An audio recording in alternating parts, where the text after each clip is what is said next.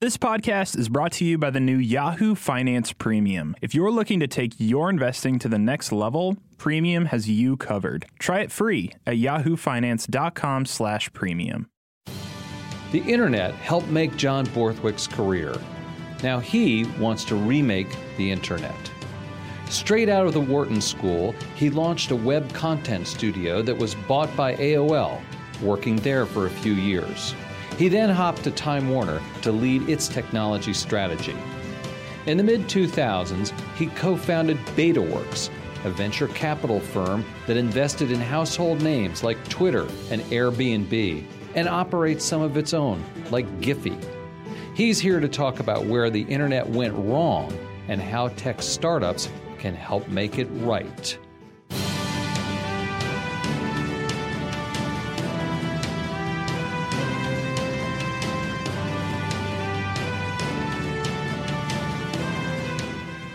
Hello, everyone. I'm Andy Serwer. Welcome to Influencers, and welcome to our guest, John Borthwick, who is the CEO of Betaworks, which is a venture firm, and so much more. We'll get into that. John, how are you doing? I'm doing good. Nice to be here.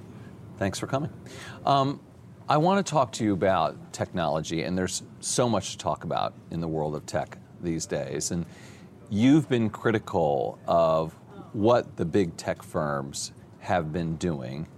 Do you want to sort of just lay out your case? I mean, there's a lot to it, I know, but just sort of what's the basis of it? I mean, I think in 2019, it's clear that tech is no longer when I started in this business, we believed and we were seeking to create magical experiences which would change people's lives. I think that in 2019, tech is both it's the solution to some problems, but it's also the problem in our society. And I think that as software, Mark Andreessen called it right, software's eating the world. But I think that generally we on the technology side haven't thought clearly or articulated clearly what is that world we want to make? What is the future that we want to create? And so I think you can see these sort of unintended, sometimes intended consequences of bad tech, which sort of looks like it looks like a pollutant. It looks like it's toxic. It's similar to cigarettes, and it's just, I think, not what I wanted to create in this business.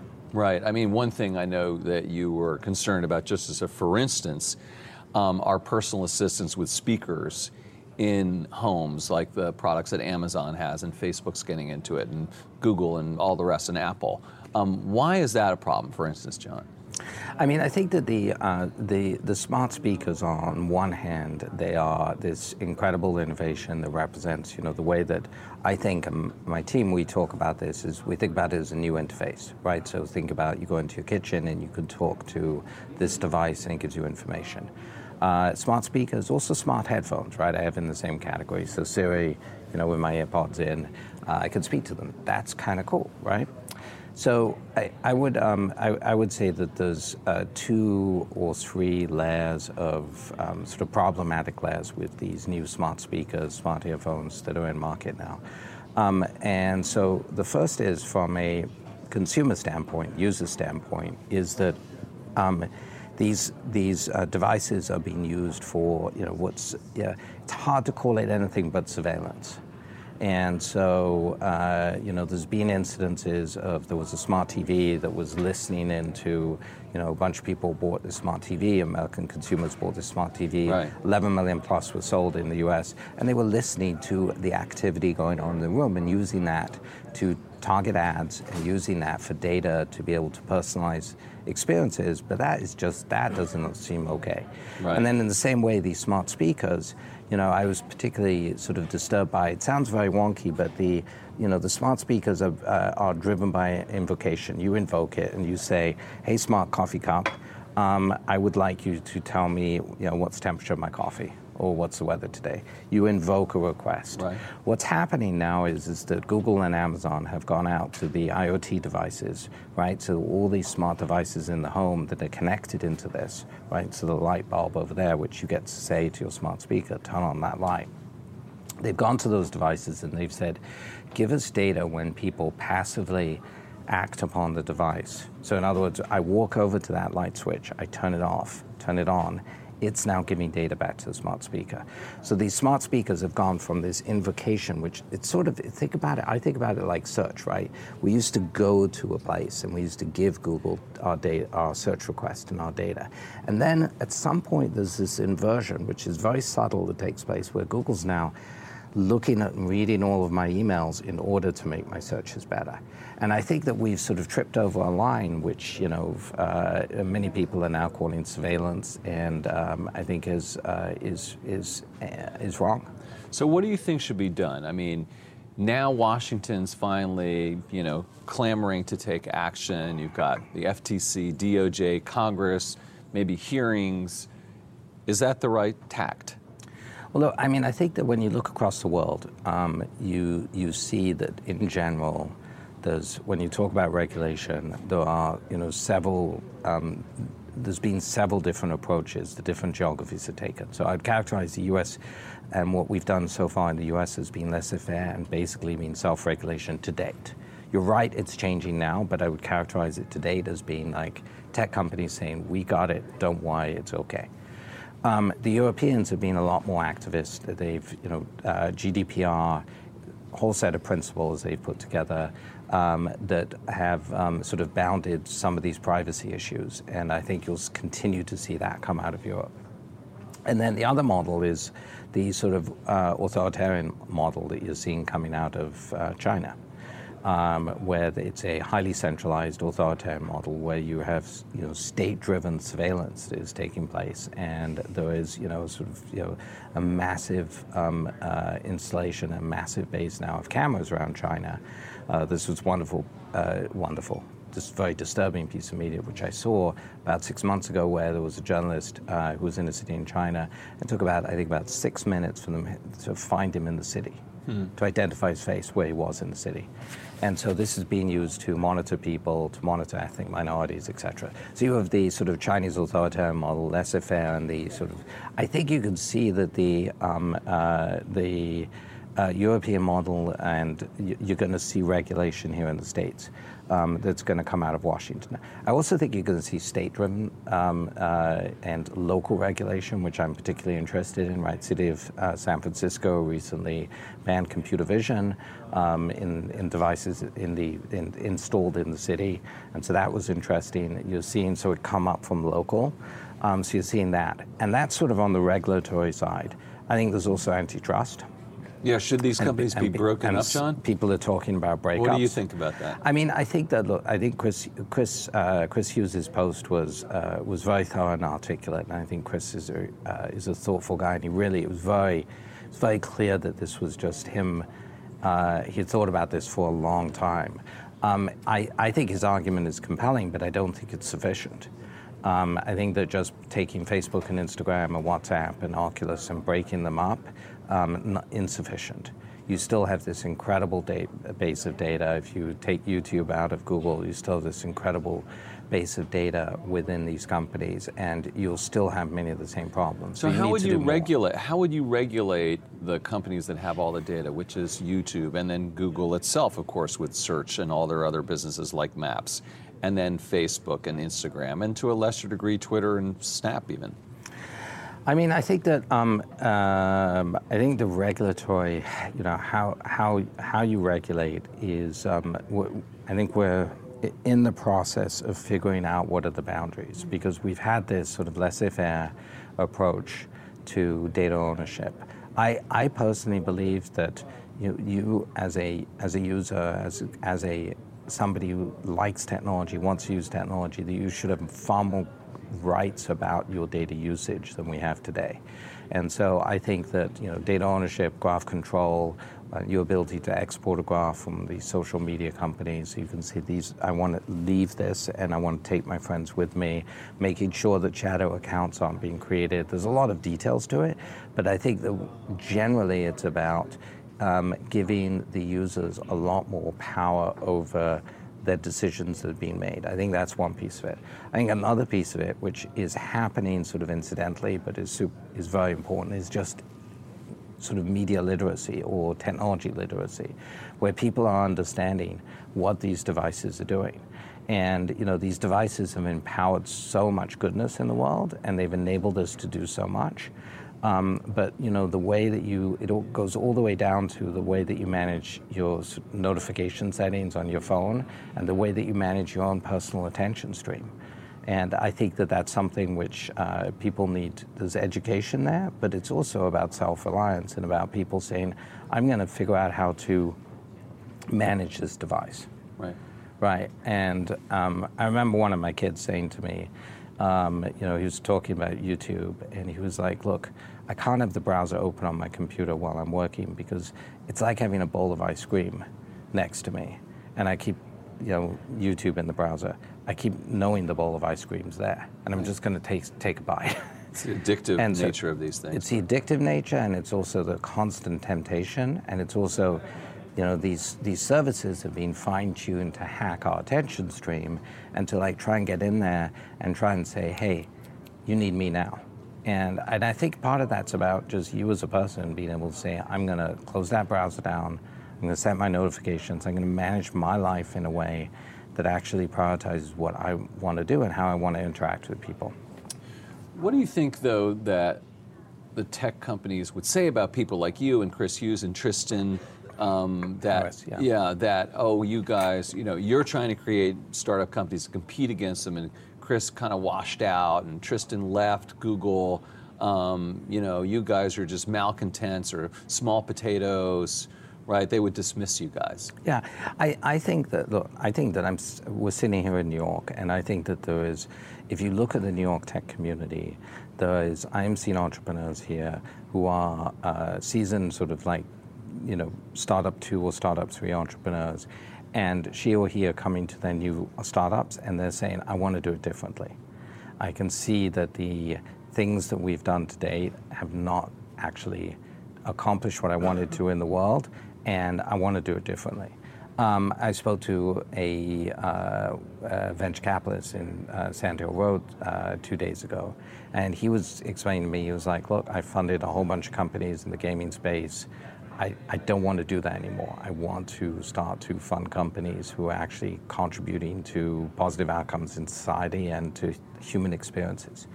So I think we're seeing a change take place, and it's starting to bubble up. It's, I think it's a little bit like seatbelts or smoking. It's just like there's a piece of it which is, which can come from the government, but then there's a piece of it which is just people, choosing this and saying, hey, this is the path I want. I am seeing more and more, and this is obviously self-fulfilling, but I am seeing more and more startup activity where entrepreneurs are saying, hey, we want to try and do this differently. And then also, I mentioned New York at the outset of this question, and I think there's an opportunity in these cities that aren't just tech cities to bring together the whole myriad of industries and capabilities, creative community that's here in the city, so that we can reintegrate them into the technology conversation. Because I think part of this is about, we need to change the way we build stuff. And we need to, if my company is called Betaworks, and it was I named it very much after the agile development process, Beta's work. And move fast and break things has its limitations, and I think we're now bumping up against some of them. Right, that's good. Let's talk about Betaworks a little bit. First of all, I want to understand better what it does and what you've done and how it evolved. But can you just first off give us some of your greatest hits, some of the companies, the high-profile public names that we would know that you've invested in? Yeah, so we started off very much as an incubator. Was a startup studio where we were building companies, and then we started investing in companies. The companies which we built in the early years, I think that, one which got a fairly wide circulation was Bitly. So the link, the link shortener, which a lot of people know, and that grew up to be a interesting, big-ish company. We both invested and then helped get on its feet and pointed in the right direction a company that became Twitter's search engine. So we sold that company to Twitter, became Twitter's search engine. And then we ended up partnering with Twitter and creating a bunch of companies around the Twitter ecosystem, so TweetDeck and other things. More recently was companies like Giphy, much more recently on the investment side, because we now do pure investments as well as incubation. Companies like Gimlet and Anchor that were recently acquired by Spotify a couple of months ago. So those are some of the myriad of companies that we've been involved with. So what do you look for, John, when you're looking at a company to invest in? I mean, I mentioned at the outset, when we were talking about smart speakers, I mentioned this idea of thinking about new interfaces. So I'm always thinking about sort of the evolution of the interface and sort of what is the primary interface that people are going to experience computing in. And so, that used to be once upon a time on desktop, and then it's moved to mobile, and now it's moving to auditory, and it's moving to AR, so that's sort of like that first experience. I think about that a lot, of how you first experience technology. The extraordinary entrepreneurs. I mean, you meet people and they have a passion for what they're building. They have a belief in that they can change the world in some way. So I think it's the areas that they're building in, the new interfaces. It's the entrepreneurs, their passion, their talent. And then some of it's bounded by geography, because the majority of things that we do are in the US, and we have a investment partner on the West Coast, but there is a bias towards the East Coast. So you look to create a community around Betaworks as opposed to just a regular venture model. How's it different? Yeah, so we, in the early years, the New York tech, when we started off 11 years ago, New York tech was, consumer tech in New York was tiny. And so we incubated a bunch of companies, we invested, and we had a lot of people just sort of gravitate towards us. And we would do, every week we'd do our demo sessions where people would come in and openly demo, and we'd do also things we called think sessions where people would talk about tech and society. We'd do those each week, and that sort of rolled forward, our brown bag lunches, etc. And so we were always, part of it was always about convening, because it was a way to, first of all, it's, I think, very much in our culture, but it was also a very clear way for us to connect with the community and for us to learn, and for other people to learn by being part of it. We formalized that about a year ago, where we actually opened up a club. And so we opened up a nerd club, it's called Betaworks Studios, but it is a membership-based club for people who are building, people who are interested in technology, to join and to hang out, do some work, meet some other builders, share ideas, help find people who they could potentially hire or partner with, and also participate in events. And so we're doing maybe 8 to 10 events there per week now. So that's a standalone business that we set up. Is that working? Studios. It is working great. It's interesting. I mean, I've never been in the club business before, and when I told my friends we're opening up a club, they were like, "What?" I think they thought disco. So very different business, but in a way, not different at all, because it grew right out of those roots of us convening and bringing together the community and the tech community. But you came by and saw the space. I mean, the space is a 7,000 square foot space. It's right. not. It's you're walking off the street. It's not a big space, but we've seen about 14,000 people there since we opened it. We have about 500 members, about 600 people on the wait list, right. And so it's a bustling community now, and it's also opened up my eyes to some of the other areas of tech in New York that I wasn't aware of, right? There's a lot of food tech happening here. There's a lot of... Food tech? Food tech. What's food tech? So there's a lot of, food-related like startups. Yes, and there's a lot of food-related startups, a lot of beverage, a lot of performance bars, a lot of performance, things, period. Well, why is that tech, then? I think that, many of these companies are considered tech companies because of their means of distribution. And so there's one which we actually backed, which is a company called Dirty Lemon, which is on the surface a drink. It's a beverage. It's a soft beverage that's good beverage, it's low sugar, it's good for you, et cetera, et cetera. But you text it. You text your beverage. How do you text so your beverage? How the hell does that work, right? Right. So you pick up the bottle, and on the back it says, don't follow us on Instagram, text us. Now, a lot of people follow them on Instagram, right. but you text it, and then you get into a conversation with this part human, part bot that basically texts you back and said, okay, what flavor are you interested in? And then you order a 6-pack, and then a day later it says to you, hey, Andy, did you enjoy the matcha 6-pack? And you said, yeah, it was great. And then they say, would you like another? And you go, yes, and ka-ching. That's crazy. And so it's e-commerce via texting, which is very innovative. So I think the means of distribution. So shifting gears, John, you came to the United States as a high school student to go to college at Wesleyan. Correct. From England. Yes. What made you come to the United States? What made me come? I mean, I can come at this from many levels. There were family issues that I was, so part family, I was obsessed with liberal arts education. And then somebody showed me a picture of something that was an ad that talked about sort of Americans and the dreams that Americans can have.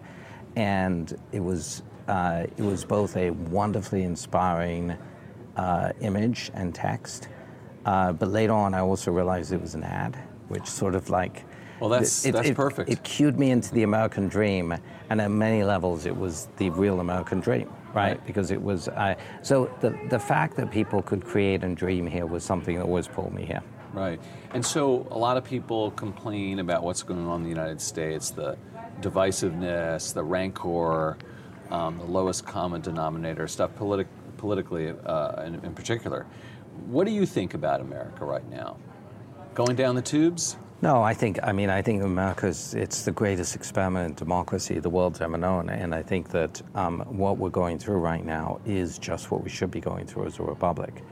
I think that we're going through massive economic change. I think much of this has been driven by technology.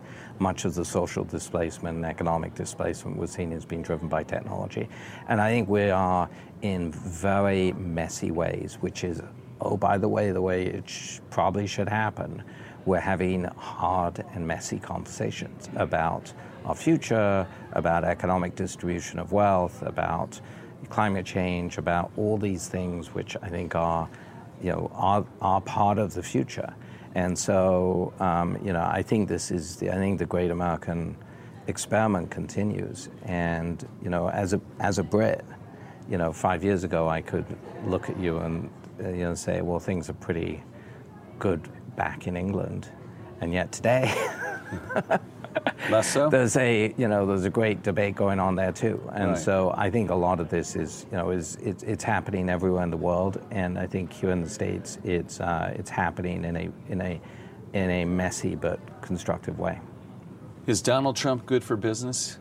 He says he is. He just points to the scoreboard. Look at the growth, look at the unemployment, look at the stock market. Must be, right? I think that is Donald Trump good for business. I think that Donald Trump, I didn't, and I wouldn't vote for him. I don't think he's good for our country per se. I think he's a product of the dislocation we're going through. And that's at so many levels, right? He's a product of the financial crash all the way through to the economic dislocation. He's a product of that. He's also a product of the media system that we've created and that he's helped create. So he's not only pulled us into the Hall of Mirrors, he's not only a mirror, but he's in there himself. And so, is he good for business? I think the economic prosperity and the run which we're on now, started way before him, and it will end at some point because cycles do. And I think that I think his unpredictability and his way of negotiating is not good for business. And what do you think about, on the other side of the aisle, politicians like Alexandria Ocasio-Cortez and Elizabeth Warren, who seem to be bashing and beating up wealthy people and the accumulation of wealth? I mean, saying that billionaires are immoral. I mean, I think that this clearly, moved center stage with Bernie, right? Bernie. And I think that. And I think that part of the, not being American, but, I think one of the things that the Democratic Party has failed to do in the last, 10, 15 years is to, its progressive roots have sort of, been eclipsed by a globalist, sort of a liberal globalist agenda that I think that now it's going to have to struggle to get back to some of that. And so I think that, look, as it relates to climate change, I am, very supportive of, I think we need to, the conversations that are coming on the progressive left, I think, are very constructive. As it relates to tech, many of them are very constructive. As it relates to income inequality, they're real conversations that we need to have. Many of the solutions, or some of the solutions that I hear from AOC and even from Bernie, I grew up and I knew socialism. Right? I lived in a country where there was socialism, real socialism, which I don't believe, of the kind that we've seen in America before. And that state-driven socialism, I think it's most evident right now in China. And that's not what I want this country to be and my children to grow up in. But I think that these social conversations that are being had are very important. Sort of wrapping it all up in one question, was it a good thing that Amazon I want to hear this. was I want to hear what the big wrap-up questions. Well, was it a good thing that Amazon decided not to come to New York, was essentially prevented, in its mind, from coming here? I put that down mostly to the incompetence of our mayor. Which is unfortunate, but I think that it was I think in both his working with the progressive side of his party, the Democratic Party, but also working with Amazon to try and figure out if there was a way to make that work. So I see it as as something that was could have been a net positive for New York, but I don't think that the administration dealt with it and set it up to be that. So I take it you're not supporting Bill de Blasio for president. Any other favorites at this point, or anyone you are looking towards? You mentioned I went to Wesleyan, and Michael Bennett, was a Wesleyan grad in my class, and so I had the pleasure of seeing him last week. It's amazing to see somebody in your own graduating class now running for president. I think that, I think you mentioned Elizabeth Warren. I think Elizabeth Warren's doing an extraordinary job of laying out an agenda, right, of just being incredibly articulate, thoughtful, and somewhat professorial, but laying out an agenda. We've had a couple of candidates come by the studios. We've had, Mayor Pete came by a couple of weeks ago. He is just, it's electrifying to be around him as a person. He's one of these people who just lights up a room with his enthusiasm and his positivism. I think that it's going to be, we're going to see how this plays out. I always found that kind of crazy in the American system. It started so early but it's part of the media game, and yet I think that you're seeing the positivism of somebody like Mayor Pete, I think he is just a fundamentally positive view of America and of the possibility that we can have looking forward in the world, which I think is so important, because I just think that we have a lot of difficult conversations to have. It relates to technology, to AI, to income distribution, to all the changes that are wrenching our society apart, and we're just at the sort of bottom of this curve. And so I think having a view that we could talk about this, but what are we going to create? So can technology solve those problems, John? I do think, I think technology can solve a lot of problems. It's solved, everything from, washing machines all the way through to glasses, to computers, we've done, as a species, we have done, we've built, these bicycles for the mind. We've built these amazing things that have enabled our species to do so much. But technology in of itself isn't good or bad, but I also don't believe it's neutral.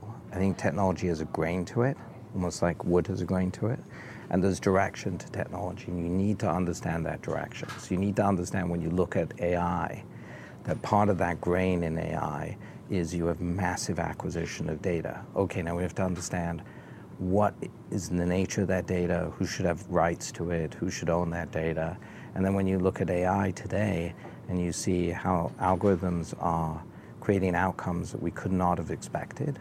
So in other words, there are systems out there that cannot show you their homework. That's a grain that I want us to understand and see, okay, as it relates to embedded biases in systems and in algorithms, how can we make that something that's explainable, right?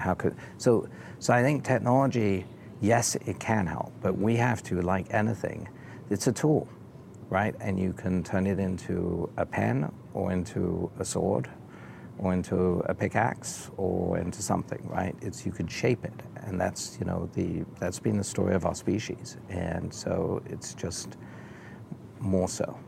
Last question. This show is about influencers, and so my question is, how do you see using your influence on the world? I mean, conversations like this, I think, are to be able to talk sort of broadly about the impact on technology and society are important.